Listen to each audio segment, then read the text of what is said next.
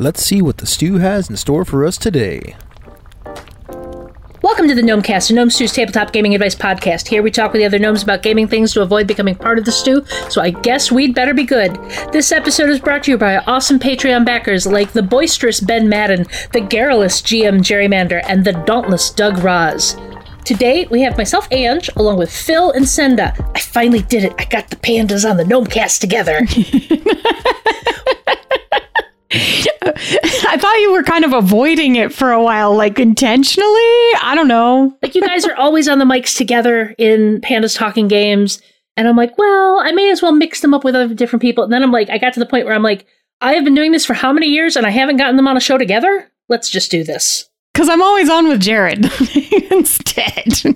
Well, what we're going to talk about today is what it's like to play for an audience rather than how that's different from just playing for the group at the table. Before we get into that topic, though, we're going to ask our Get to Know a Gnome question with, what is a time where you sat down to run or play a game and realized somebody else at the table was somebody you looked up to or wanted to impress? Senda, I'm going to start with you. Okay, I have two answers. So firstly, I have been extremely lucky in playing with a ton of people because I did like a whole podcast of that. I'm going to call back to times that I like really freaked out early on and was really excited.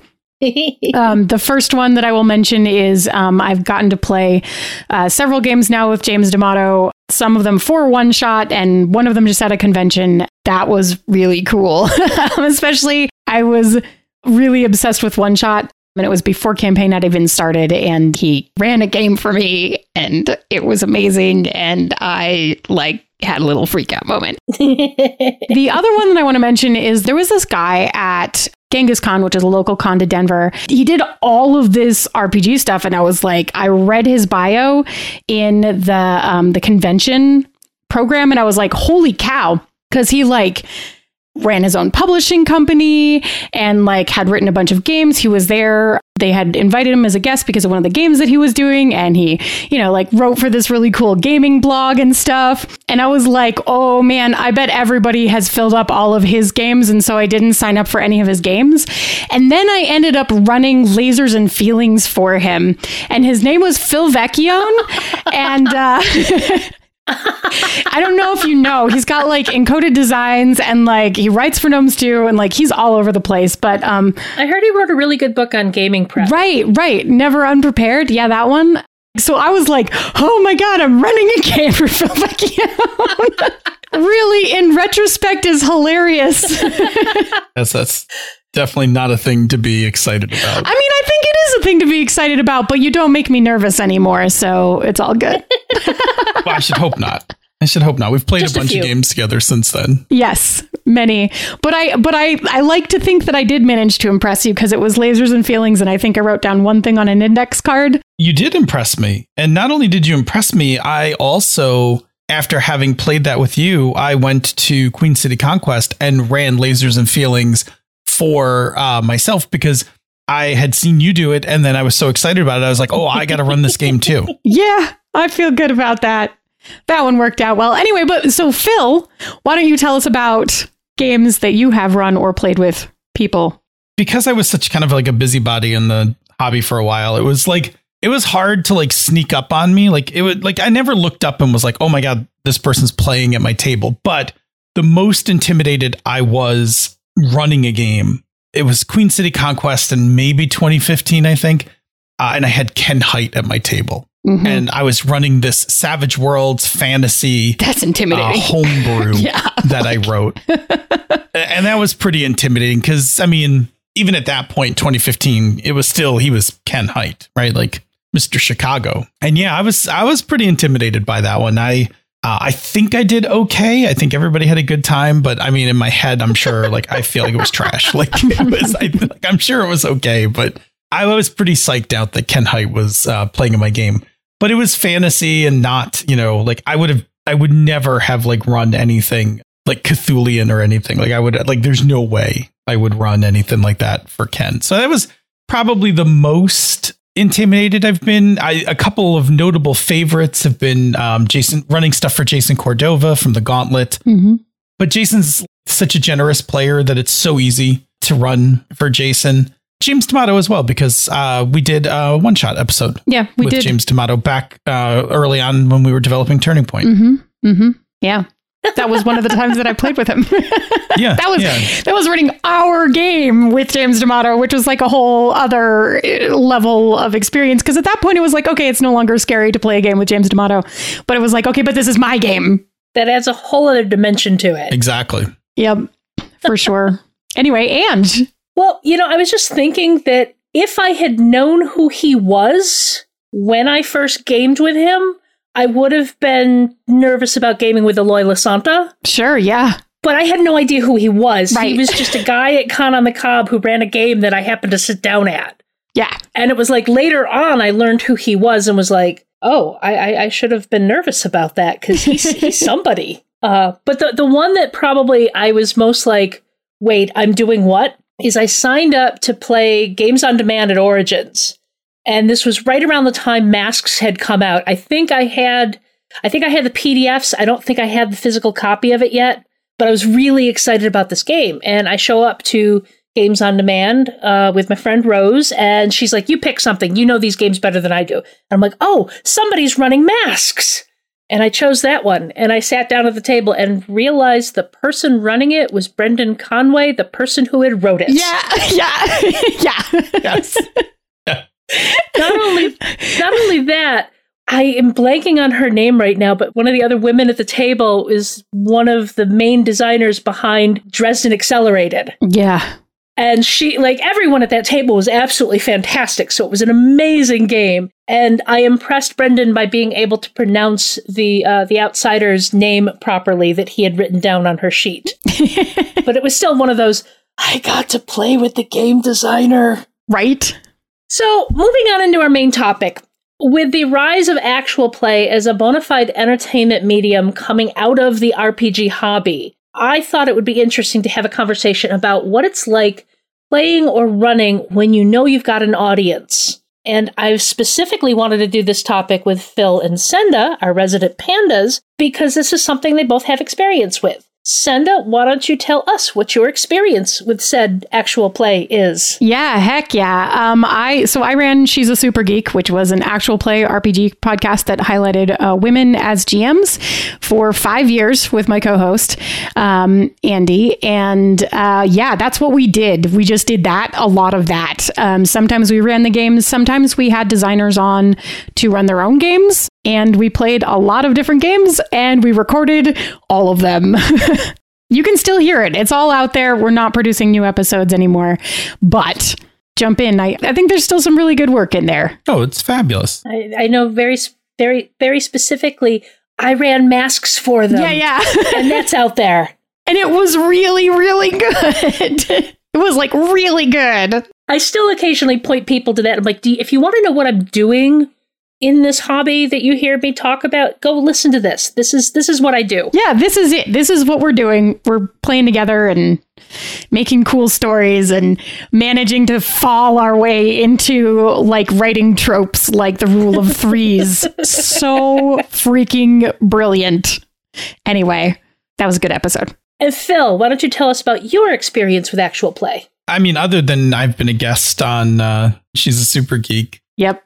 And One Shot. The new version of Misdirected Mark, Plays, will be my first real kind of AP experience. And I'm going to put like a little asterisk next to it because it is definitely an actual play, but it is not being produced strictly for entertainment. It's being produced for like edutainment, like education and entertainment, because the goal of Plays is to play the game and then have shows that like are about GMing advice that are directly based off of things that happened in the game. So like talking about like different techniques and things that you get to hear, like you can listen to the actual play and you can hear it happen at the table. And then you will hear kind of an in-depth analysis from us like the following week talking about something that happened at the table. And I think you guys tried something like this before a few years ago, but it was more like you were mixing the playing and the talking a little more, and it made the flow not as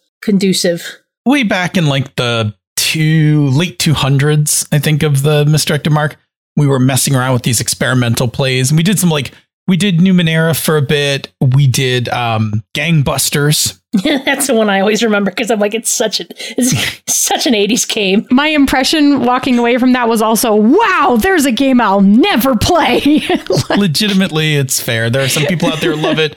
But yes, it definitely shows its 80s roots when you go to play it. And as I remember, because we went to play it, I was like, yeah, I definitely did not play it like this in 6th grade when we ran it. Like we streamlined out like so much of the rules and just, played it like, 12-year-olds play games, right? Like just, close to the rules, but way more fun. I think I remember how anticlimactic the car chase was. Oh, the car chase was I think you got about awful. a half a block before both cars were broken. It was awful. I remember really the moment where there was combat and you having to tell Bob, I think it was, that, whatever action he had taken took like 3 of the actions that someone else had taken, that he didn't get a turn basically for like 3 more rounds around the table or something. Like, I was like, well, this, I would not play that. it was an experience. It was an experience to play it rules as written. Yeah. As opposed to Phil's 11-year-old, 12-year-old rules. I mean, that's a whole other topic we could get into, talking about, like how to adapt a game to your play style, how we did it when we were kids versus how we do it now and all that. But no, we're here to talk about actual play. Yes. So I guess my first big question, well, actually, I should say, I have a little bit of experience with actual play. I've been on She's a Super Yeah, Geek. you have. I think I played Masks. A couple times. I ran Masks. I played Molgoths and Visigoths, and I played Bite Marks. Yeah. And then I was also on, last summer, I was on the Untold Story Projects playing a Mutants and Masterminds game during Pride Month as part of a fundraiser for the Trevor Project, which was a lot of fun. Nice. My first question for you guys is, what is the biggest difference that you think when playing for an audience versus just playing with your friends? To me, the biggest difference is the way that I think about the story that's happening. And I think, I'm going to be honest, I think this has bled into how I now play games even at the table. But for me, there is a focus on the story much more than my individual character. Mm-hmm. And the focus is sort of on that, how do we collaborate as a group to create the best story together so that it is interesting to listen to or watch, as the case may be. How do we hit an actual story of like that we have a ramp up and that we have a climax and that we have like a denouement? How do you make sure that you land all of that stuff? Do I love to land that in my home games? Yes, absolutely I do. But it's also like a little more loosey-goosey. And like, if we don't finish it this week, then we'll finish it next week. Like, because you have time and you can be a little more flexible and you're not like, we're recording for 4 hours and then it must be done. Now, not everybody plays like that. Of course, there's totally campaigns out there. For example, the podcast campaign, which I love listening to. It's fantastic. Speaking of James D'Amato. But there's still a different approach to how do I make the kind of the coolest story, and the ways in which you may self-edit, knowing that there's a microphone there and making decisions, about A, what you may choose to share about yourself, but also B, like, how do I make sure that to the best of my knowledge and ability, I'm making this story interesting, safe to listen to, entertaining, and like also, basically into something that I think will both appeal to people and also not intentionally send harm out into the world. Because there's decisions that I can make that are more dramatic with people that I play with all the time, where I know that I can make a safe decision within that space. But I don't necessarily know from a listener perspective if I can make a really interesting decision like that, because the listener does not have the ability to X card that thing at the table, right? Right. They're not working with the same consent that we're working with as we're playing. So I definitely think that it affects the type of decisions that can be made in play, just because you don't know what's out there. And what's really interesting is many times when I have seen issues with actual play in various communities, the issue has been that someone on that podcast or on that stream or whatever it is broke what the audience would consider to be a safety line, whether that was about consent or something else. There certainly was a podcast that I used to listen to pretty religiously, and it was a horror podcast. And I'm not really into horror, but it was a horror podcast. But they managed to find a thing that I was like, okay, I'm done, I'm out, and I have never listened again. Mm-hmm. And that kind of stuff is just out there. So you really are trying to create something that is really consumable, but also trying to create something where you are not intentionally sending harm out into the world, where you are like, this is something that I could anticipate being something awful for someone to listen to. That's both for your safety as the podcast, the player in an actual play, Yeah. and the audience, Yeah. because, like you said, you stopped listening to a podcast because they crossed a line, Yeah. and that diminishes the audience that podcast has. Yeah. So that's something you have to watch for both sides of that coin. So I guess in a nutshell, to just condense everything that I just said, you have to remember the invisible player at the table who is the audience. They don't have a voice, but they're listening at all times, and you have to take them into consideration with all the moves that you make. That's what I would say. Yeah. The short version. Phil, do you have any different perspective on that, considering what you're doing with MM Plays is more educational? Yes, just because I know my own style of GMing, along the same lines of self-editing. I tend to, when I GM, sometimes run off into tangents or make jokes, things like that aren't in game, right? They're just out of game jokes. Or I will do things. Old man Logan and I, so Bob and I, are notorious for working lines from old movies into the middle of the game session to see if anyone else will pick them up, or just to both of us will just, look at each other and laugh and things like that. And it'll just, it'll be like old 80s movie, quotes, not, the more obscure, the better kind of thing. So I know, if we're packaging this for consumption, I can't do my normal kind of relaxed, half joking GMing kind of stuff. It needs to be a little more on point. It needs to be a little more focused. I can't go off on a tangent and tell you about this Chat GPT thing, that just popped into my head while I'm running, those kinds of things. So yeah, I do think that for me, the biggest change is having to kind of self-edit the commentary track that goes along with my GMing. Mm-hmm. That's also me. You get a real-time commentary track as I GM. That has to get nixed for production purposes, or Chris will literally kill me for the editing that he'll have to do. I was going to say, it really depends on how you want to edit it, because there are a lot of podcasts who do very much like the friends at the table thing, and you're just there along for whatever tangents there are. So no, I've read between the lines. I've been subtly threatened already by Chris. I know what he's expecting, so I will bring the regular Phil Vecchione GMing stuff, but no commentary track. That was actually kind of my next question. Is I know SassGeek was edited, and I know MM Plays is edited, but a lot of the bigger actual plays, i.e. Critical Role, the elephant in the room, doesn't edit like that. You just get what's happening at the table, the whole stream. You obviously made the conscious decision to edit your podcasts.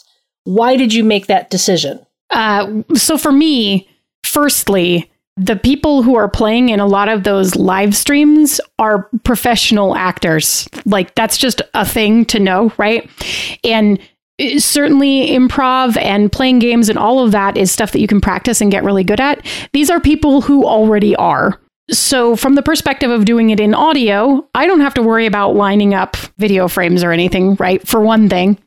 For another thing, I don't like having to worry about, or I didn't like for that particular show, having to worry about how perfectly someone could do something to have them on my show. Mm-hmm. My goal was very much to create a spotlight for people who were generating cool games, or for cool games that I liked, and, women in leadership roles in the RPG industry. To do that meant that I wasn't chasing down people who were all actors professionally, right? It meant I was chasing down people who wrote games. And the end result of that is I wanted them to sound as good as they possibly could, which meant that we just cleaned all of that up so that you didn't have to worry about it. We just cleaned it up in post, right? And there are some SassGeek episodes where someone was running their very own game and, we got 5 minutes down a sidetrack and they went, I am so sorry. I know that we're recording. I just came up with a much better idea for what happened at that junction 5 minutes ago. Do you mind if we rewound? Yeah, no problem. Yeah, better podcast, better story. They get what they want on the air. And we got like that good, juicy, delicious content. Mm-hmm. The other part, and this definitely drove it to begin with, is I have listened to a lot of actual plays in my life. And I am not a fan. It's fine to have mechanics and stuff, but I am not a fan of, we left the mics on while we all left to go get the pizza from the front door. And then we all came back and we like opened up the pizza and we're all eating and just chatting and we're not actually playing the game. And I'm sitting there as the audience like, am I lit? How much of this is there? You couldn't have cut this out, right? So one of the things for SaskGeek was a goal of having really clean audio as much as we could. Mm-hmm. It's a ton of work, right? Like, I don't edit Pandas anymore. I didn't edit at all. And now Pandas is edited again, but like I pay someone to edit Pandas because I don't want to. Audio editing is a ton of work. Video editing is even more work, just to be clear. So when you're in a situation where you feel really comfortable that the people that you're playing with are just going to create good content and you're doing a very like friendly, informal sit down at the table kind of feel, like great, just go. But also be aware of things like don't leave the mic on while you all go get the pizza or whatever. Like don't take a 5-minute break. Say you're taking a 5-minute break and then literally leave the mic going. And I'm sitting there driving, like I was driving to work in my car listening, like you left in the 5-minute break while everyone ran to the bathroom. Like what? Anyway, so that's my opinion. I think there's a lot of thoughts about it. For me, the main purpose was definitely, I wanted everybody to sound good. I didn't want you to only sound good if you had trained for it. And I didn't want anyone to be more nervous than they had to be, myself included. It was worth editing just to make that sound the way that we wanted it to sound. What about for MM Plays, Phil? I'd like to land right in the middle of this because for sure, Sent is right. Nobody needs to hear anyone getting the pizza and handing it out. Why? Why would you do that? So this is me personally. Like when I listen to a AP podcast, like I'm interested in the game. Like if I wanted to go listen to just a drama, I'll go. I mean, there are many online dramas I could go listen to, but I'm here. I'm a huge fan of role playing, right? So when I listen to an AP, I want to hear mechanics. I want to hear how like a dice pool gets built up. I want to hear how it resolves and things like that. I don't necessarily need to hear everyone flipping through the rule book looking for a rule, but I want to hear some mechanics to it in addition to the actual story that's being told. I just want to make it clear. As a general rule in SaskGeek, we did not edit out all of the mechanics. I feel like that's a thing that keeps coming up because like Senda doesn't like mechanics or something, but like I do actually like rules. I just tend to play really rules-like games. There's definitely some mechanics in SaskGeek, but not more than you need to understand what's going on. Like I don't think we ever cut out a roll that we rolled. If we rolled it, it's there. Sure. And we talked about it, right? But we didn't keep the like, okay, how does this rule work again? Right? Like you didn't keep that stuff. I actually listened to SaskGeek. I think before I really got to know you, Senda, I listened to SaskGeek for your Headspace episode. Oh, yeah. I signed up to run it at a con like a month after you dropped that episode. And I'm like, oh, I can find out how this is actually supposed to work now.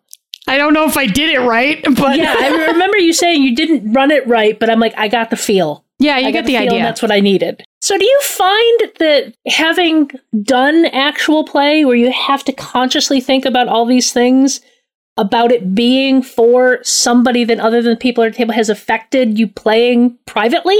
I mean, you kind of mentioned this earlier, Senda, but like, has it changed the way you approach just hanging out at a table, eating pizza and playing games? I lean in so much harder.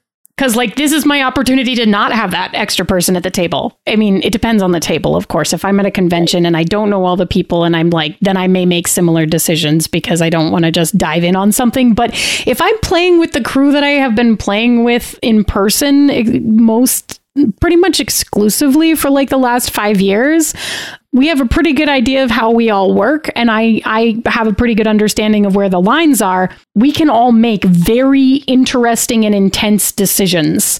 And what's cool about it is, like, because there's no audience there, I revel in those making those decisions. I'm like, I don't have to think about that. I don't have to deal with any of that. It's great. Like, just go for it. So there's that. But then secondarily, like, I have found myself, as I said before, I think really I love playing my characters, but I play RPGs for the story, as I think kind of what I've learned about myself. And that's whether I'm playing or GMing or whatever it is. I really just love digging my teeth into that story and watching that stuff unfold. And that means that I'm very comfortable with things like not having a positive outcome for my character, all of that kind of stuff, because I'm really there for that story. And I think playing so many games, knowing that we were recording for an audience and kind of crafting towards that, I don't know if it just made me realize that's what I'm there for, or if it helped pinpoint that was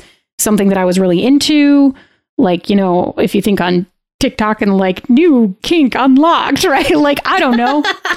I don't know which way it happened, but whatever it is, that is the same energy that I take to my home tables. I'm really there. I'm really into that story. I'm really there for it. And that's what I like to play for. So yeah, I think it's affected it in that I both go harder when I feel like the safety restraints, I can take them off, right? Like, boom. But also, like, the things that I take joy in are in many cases the same, whether there's an audience or not. And I've just like perfected how to eke that drama out of the system by playing it for people for 5 years. Well, here's another question. Have you found, especially with, like, Phil, I know you've played a few different games in the previous run, and you've got other games lined up that you're going to hit with MM Plays, and Senda, you have played probably well over 100 different games. There was a lot. I don't know. There was a lot. Yeah. There probably wasn't that many, but it was a lot. Did you find that there were some games that were better suited to actual play than others? Phil, what are your findings on this? For me, on an actual play, I think there are certain games that suit me better than others, just for the nature of the game. I think, I mean, for me personally, Powered by the Apocalypse games are always really good because it's so much about emergent play. And the rules are really streamlined. Like, rules for the game are not difficult, right? It's a conversation that occasionally, when appropriate, engages certain moves. And I think that works really well in that AP format, because having a conversation is exactly what you want to have happen on the mics. And then the moves, you know, they're going to break that flow of narrative, but I think it's kind of interesting. And I think the experience it creates, like, you know, and because we've all played them, you have this dialogue, the move kicks in, you kind of get to this meta level conversation about going through your choices for, you know, your moves, and then, you know, having a little discussion, then resuming play. And I like that pace in a game. So I really enjoy that. So for me, it is, I think there are better games for me to both play and run. We're doing Cortex right now on Emma Plays, and it's, you know, it's no PBTA, but it's Fate-like, and I think it's fun in that there is this kind of, when the mechanics kick in, you got to stop and build a pool and kind of discuss how you're building your pool, and then you roll it and make some decisions about your dice choices, you know, and then resume play. And I think that will come out when we hear it in play. So it's interesting because I completely agree with you on the conversational part. And I think we recorded a lot of really fantastic Powered by the Apocalypse episodes because of that specific functionality of that game. And I think any other game where we could do it very conversationally was very successful. And I think the ones where it was harder to create something that I felt like was super entertaining to listen to were the ones that got a bit crunchier. And it's probably partially personal in that I personally just don't tend to go for really crunchy games. So it's hard enough to kind of get me into it even when I'm sitting at the table if it's crunchy. Like, I'm not really into listening to a bunch of crunch when someone else is doing it. Probably ADHD. Could be that. So my personal opinion and the stuff that I like to listen to better is stuff that allows for the conversation and that lets you stay in character as much as you can, or just be really descriptive about the times when you aren't in character and you're taking actions. And that's kind of my favorite stuff. My favorite actual play podcast to listen to right now is Campaign, and they are playing Genesis, which in some ways has some similarities dice pool wise to how Cortex works, just in terms of like gathering a pool of dice with things that represent stuff and, then reading the results and kind of taking in what those rolls mean and then putting that back into the narrative. So the way that Cortex, you roll some dice, you get a number, and then you may have an effect die that the size of the effect die may, control the size of that impact, right? And Genesis, you're rolling some tea leaves and, you might have a like a triumph, but also a failure, right? Like on the table, and then reinterpreting that into what that means for the story, right? What do I do with 4 advantages and a failure? Right. You got 4 advantages, a failure, and a triumph, right? Like 4 advantages, 3 failures, and a triumph. Like, what is that?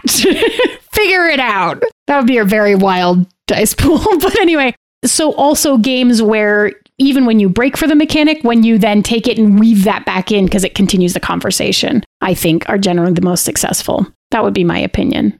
Any final words you want to share on actual play? Maybe advice for people wanting to get into it? It takes a really long time to edit. It is significantly more intensive to edit an actual play cleanly than it is to edit a conversation cleanly. Just know that going in. It's just a thing. Also, editing character creation is the worst. The absolute worst. I'll say, boy, I don't want this to come off the wrong way, but don't let APs psych you out as a GM. Yes. The people who make APs are making them for the large part because they are, like Senda said, some of them are trained actors. Some of them are like trained improv people. Don't let that play psych your own game out, because this hobby was always made to be a group of friends at a table, playing a game, eating chips, telling jokes and stuff like that. And it is perfectly fine if your game has wonky moments, doesn't roll as smooth as something like Critical Role, all of those things. It is still my favorite form of the hobby. I like actual plays. I like listening to them. I think that, people like Brendan Lee Mulligan, fantastic game masters, but given push comes to shove, I will always take being at my table and playing games with, the people that I care about. And I think even those GMs like Matt Mercer and Brendan Lee Mulligan would basically be like, no. Do your game, play your game. They're not there telling you to do it just like them. 100%. There are people out there telling you that you have to do it just like them, but those people are wrong. Don't believe them. They're wrong. It is a double-edged sword. One of the great advantages and disadvantages of having come up in the hobby in the 80s is that we were so isolated in playing that like you didn't actually know too many other people who ran games to psych yourself out. Mm-hmm. I know when I was a kid, and Ange, maybe this is the same for you, there was like me and there were maybe like 2 other groups I was aware of in like by the time I got to high school, there were like 2 other groups I was aware of. Sometimes a person or 2 would filter in from those groups, but mostly our groups would play. And then like there was only Advice and Dragon magazine, and the rest of it, you were just like, I'm just going to run this game and see what happens. My similar experience was probably going to a convention and gaming with somebody whose style was completely different than the table I was used to playing at. Like, I remember showing up for, I think it was an Amber Diceless game, which I'm like, I'd never heard, let's try this. And like, we got a couple of folks in there that were fully into the improv acting level of play. And I'm like, I don't know, am I in the right place? Am I like, it was like almost meeting an alien from another planet because their style was so different, So I think having the actual plays now shows you different styles. You just have to remember your style is your style. You don't need to emulate anybody else. Be inspired. Don't be intimidated. Yes. And also remember that a lot of times, especially if you're just listening to audio, they edited that. Yes. This show has been funded by the Gnome Stew Patreon. You too can become a Patreon backer by following the Patreon link on the Gnome Stew website to the Gnome Stew Patreon. This ad is brought to you by the Actual Play Actors Fund, which doesn't actually exist, but it would be nice if it did. Boy, would it.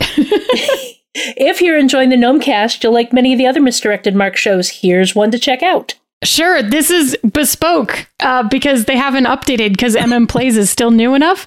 So you could be listening to Misdirected Mark Plays, which is the new iteration of the Misdirected Mark podcast, on which Phil, hey, I know that guy, Chris, Bob, and Jerry break down and play games to get inside games so that they can talk about game mastering the games that you heard them play on the show, and then about the design and the mechanics and how to run that game in an effort to entertain and inform you. You can find all of us at gnomestew.com, at gnomestew on Twitter, and gnomestew on Facebook. Phil, Cinder, is there anything else you want to give a shout out to today, besides Pandas Talking Games and Misdirected Mark Plays? Yeah, I was going to say you should listen to Pandas Talking Games, but, you know, you covered it. But yeah, that's it. Yeah, you can find us on the Mastodon at Dice.camp. Yeah, Dice.camp. And you can still find us on Twitter. I'm watching carefully on Twitter until the day it comes to pull the plug. So I'm not on Twitter anymore. I'm not even going to say it. I'm just on Mastodon. TikTok, though. Anyway, if you have things you want us to talk about on Pandas instead of the Gnomecast, you can also send us, topics. I'll just shout that out. Always send them topics. Always send us topics. That's where they get their topics from. Yeah, it's true. So, do you think you performed well enough to stay out of the stew? I'm going to crawl over Phil to get out over the lip here. We're just going to...